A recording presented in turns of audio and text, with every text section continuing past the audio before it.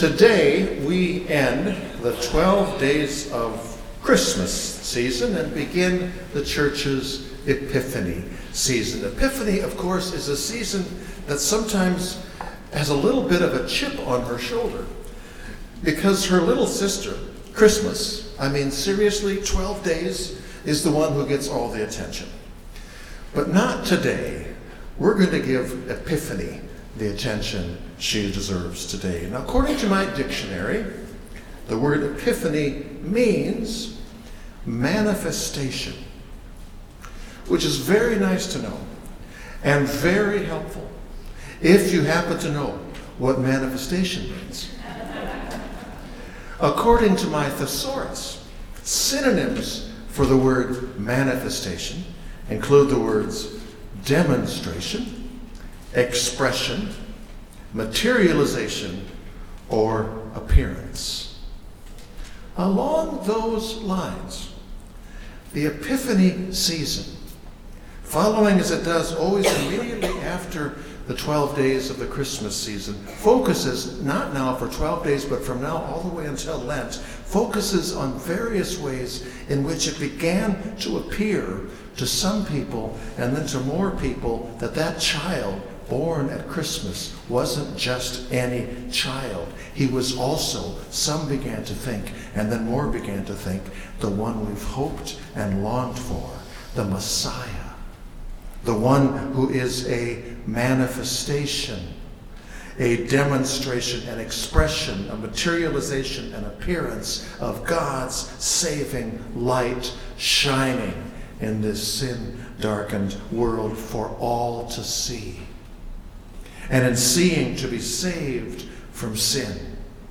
And being saved, to turn from sin's ways and to turn from sin's ways by in this world's present darkness, walking in, following the light. The word epiphany, secondarily, my dictionary tells me, can refer to, I quote, a sudden perception or insight into the reality or essential meaning of something. Now, this is the way you've actually heard this word used. This is a way you actually may have used the word yourself if you, like others, have ever said something like, aha, I just had an epiphany. Something all of a sudden that wasn't clear became clear. Something you couldn't see, all of a sudden you could see. And so, too, the Epiphany season, following as it does every year, the 12 days of the Christmas season, focuses from now until Lent on things that happened, and some people began to see that Joseph and Mary's son was in fact Son of God. The Epiphany season begins every single year with, as we began our worship service, the first day of Epiphany, the prophet Isaiah, right after Christmas, announces Epiphany with these words, arise, shine, for your light has come. And then every single year on the first day of the Epiphany season, there always follows the story of that particular Epiphany, that, aha, this is him moment, granted those wise men from the east who followed the light of that star all the way to the light that was that child. Of course, everybody knows about the three wise men.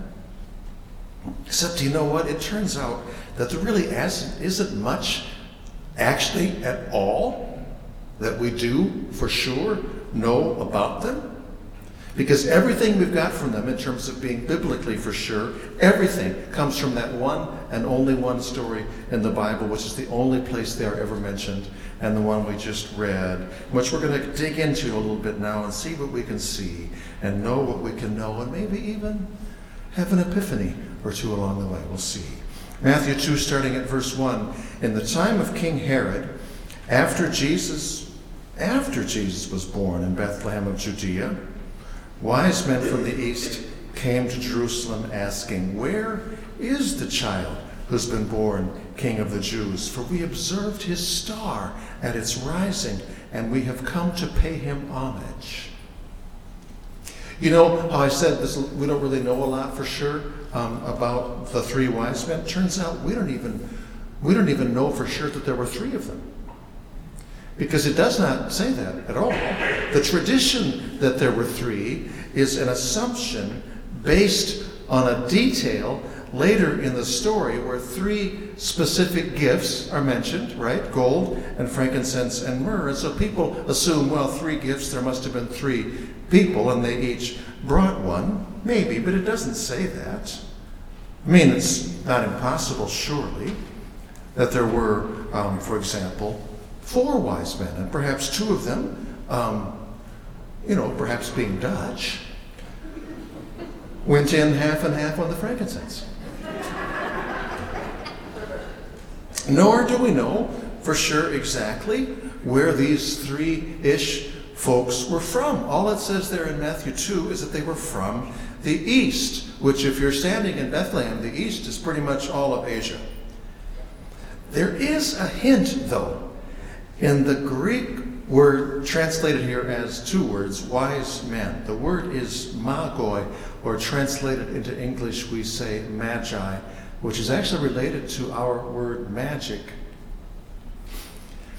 Not all that far east of the Holy Land back then was Persia, which is still not very far east of the Holy Land, but it's called Iran. And the religion of the Persians back then was also one of the major back then religions in the whole world. It was called Zoroastrianism. Now stay with me, because I think this might get someplace that's worth going. Zoroastrians followed the teachings of a prophet whose westernized name was Zoroaster, but whose actual Persian name was Zarathustra. Some of you recognize that name because you know the Richard Strauss tone poem, Also Sprach Zarathustra, which a few of us commoners know, but we only know it because it was the theme for 2001 Space Odyssey, right? Bum, bum, bum, bum, bum. Everybody, boom, boom, boom, boom, boom, boom, boom, boom. Come on, everybody, second. Bum, bum, bum. Bum, bum, bum, bum. Okay. By the way, this is an epiphany I had. Zarathustra. Dyke. Stra.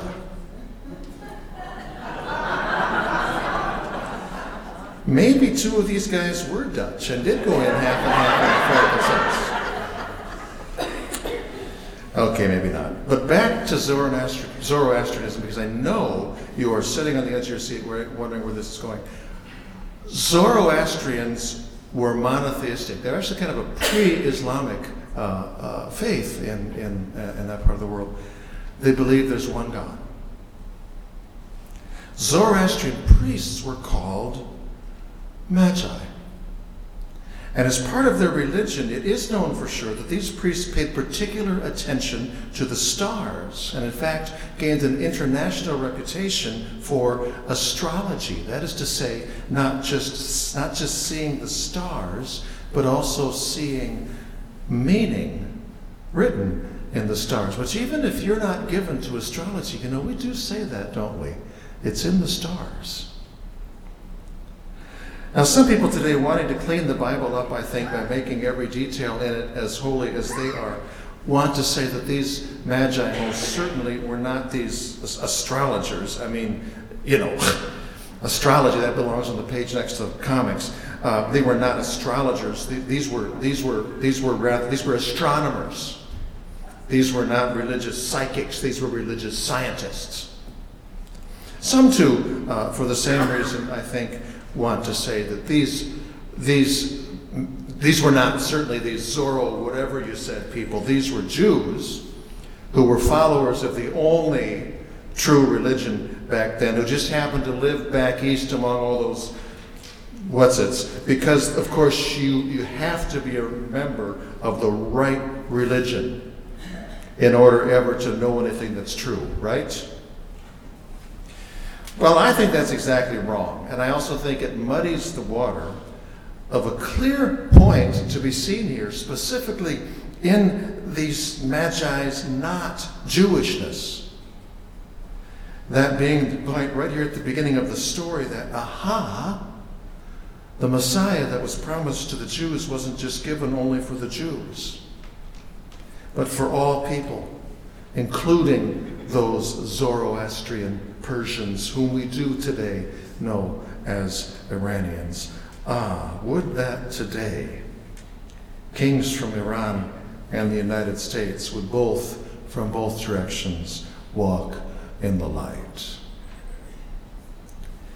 Continuing in Matthew 2, where these non-Jews, representing the whole wide world, come to Jerusalem saying, "Where is he whose star we have seen rising?" Many, by the way, say that it probably wasn't actually a star, because from our perspective, stars don't visibly move in a way that could be followed. And so they suggest instead that it was actually a planet, perhaps even a unique alignment of the planets, which back then would have been noticed and possibly mistaken for a star as it slowly crossed the sky. Works for me. I don't know. Maybe that's what they saw. Of course, some who are more prone to literalism than I am will say, no. That's the Greek word for star. So it was a star. And it moved. It was a miracle. God can do that if God wants. You know what? This works for me too. Because surely God can do that if God wants. And who knows, maybe God did.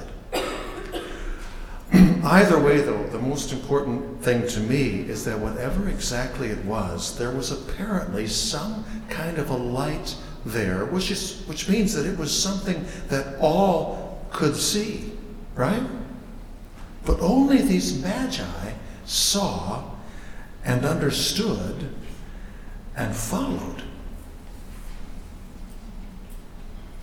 It's still true, I suspect, all over the place and all around us. There's light that God has given for all to see, but only some do see everything that's there to be seen.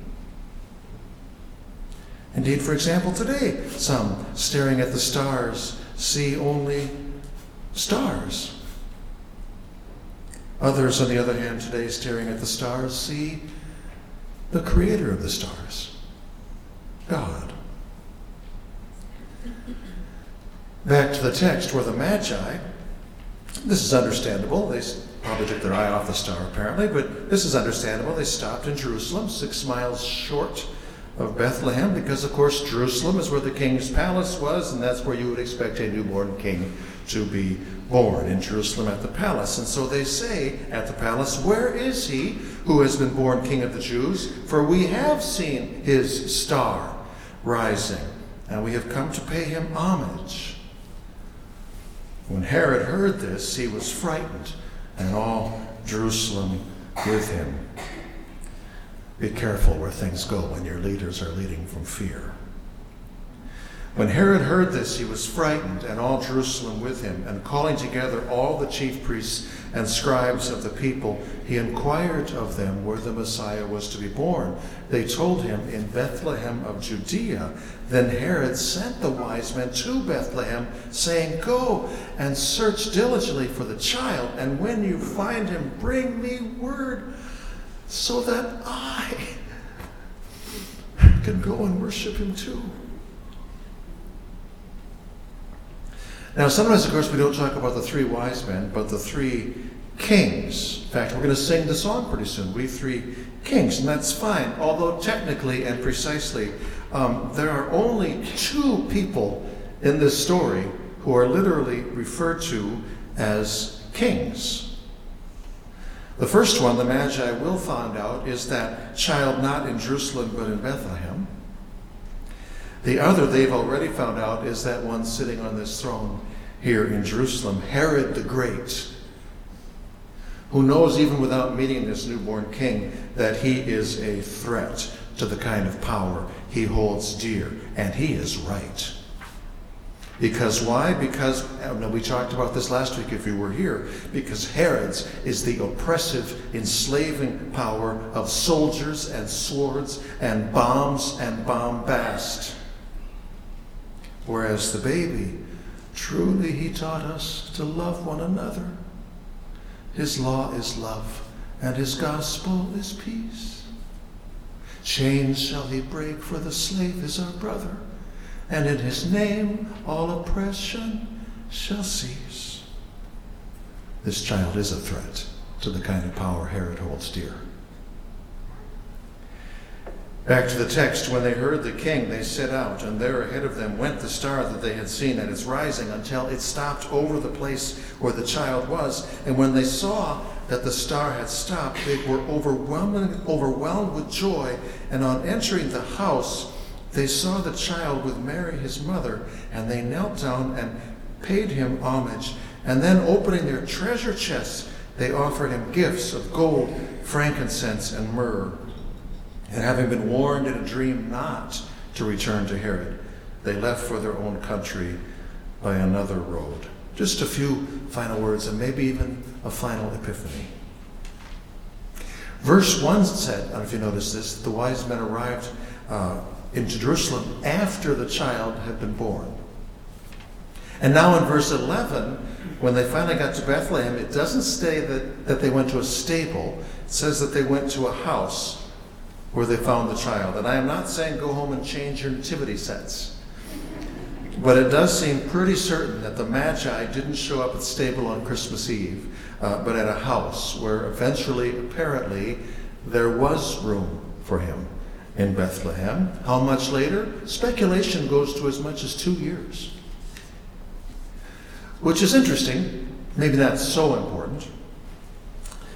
Way more important, I think, is what they did when they got there.